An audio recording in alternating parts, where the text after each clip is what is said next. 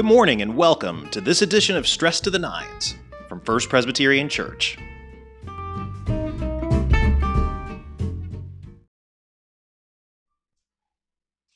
Hey, good morning everybody and happy Tuesday to you. It is another day of Stress to the Nines. I hope you enjoyed Tasha's beginning of the book of Jonah last night. She'll be in Jonah for some time, but not as long as we'll be in the Gospel of Mark, you and I. So let's continue here through chapter 3.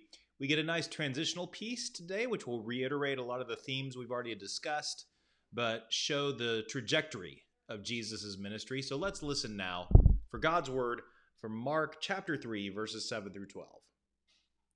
Jesus departed with his disciples to the sea, and a great multitude from Galilee followed him. Hearing all that he was doing, they came to him in great numbers from Judea, Jerusalem, Idumea, beyond the Jordan, and the region around Tyre and Sidon. He told his disciples to have a boat ready for him because of the crowd, so that they would not crush him.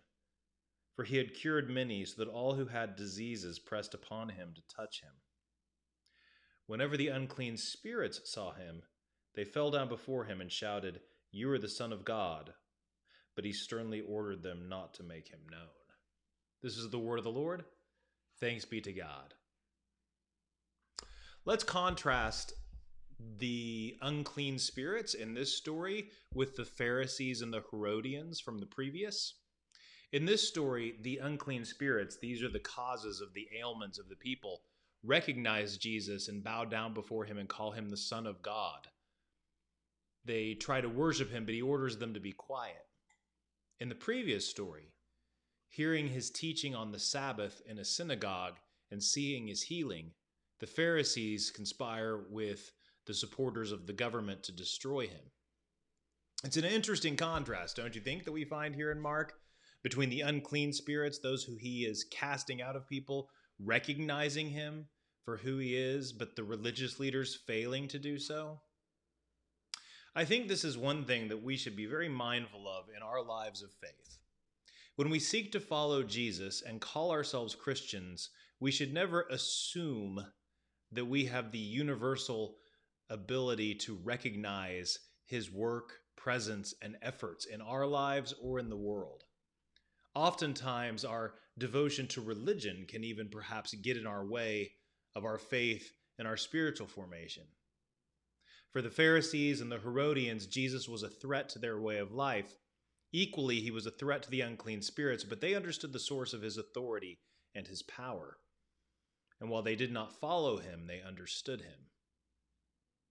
Today, as you go about your business, perhaps spare a moment of reflection for the areas in your life where you take for granted your faith, where you assume Jesus is teaching and working, the areas where you can't imagine him upending your practice or tradition.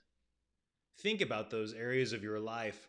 Reflect on them. It may be that you're entirely correct, that that area of your life is completely faithful.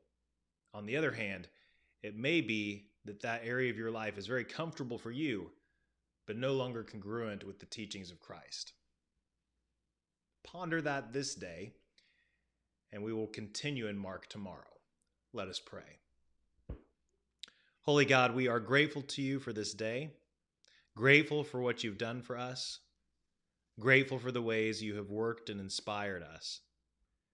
This day we pray that you would help us to reflect on our lives, that you would guide us, that you would clear our minds of distraction, and help us to see the ways you are working in our lives and in the world.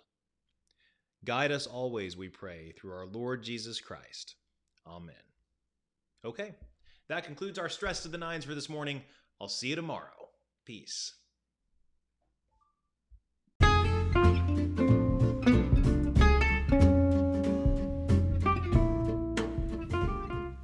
Thanks for joining us for this episode of Stress to the Nines.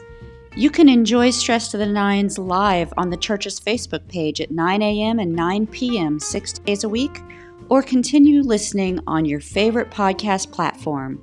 Until we meet again, peace.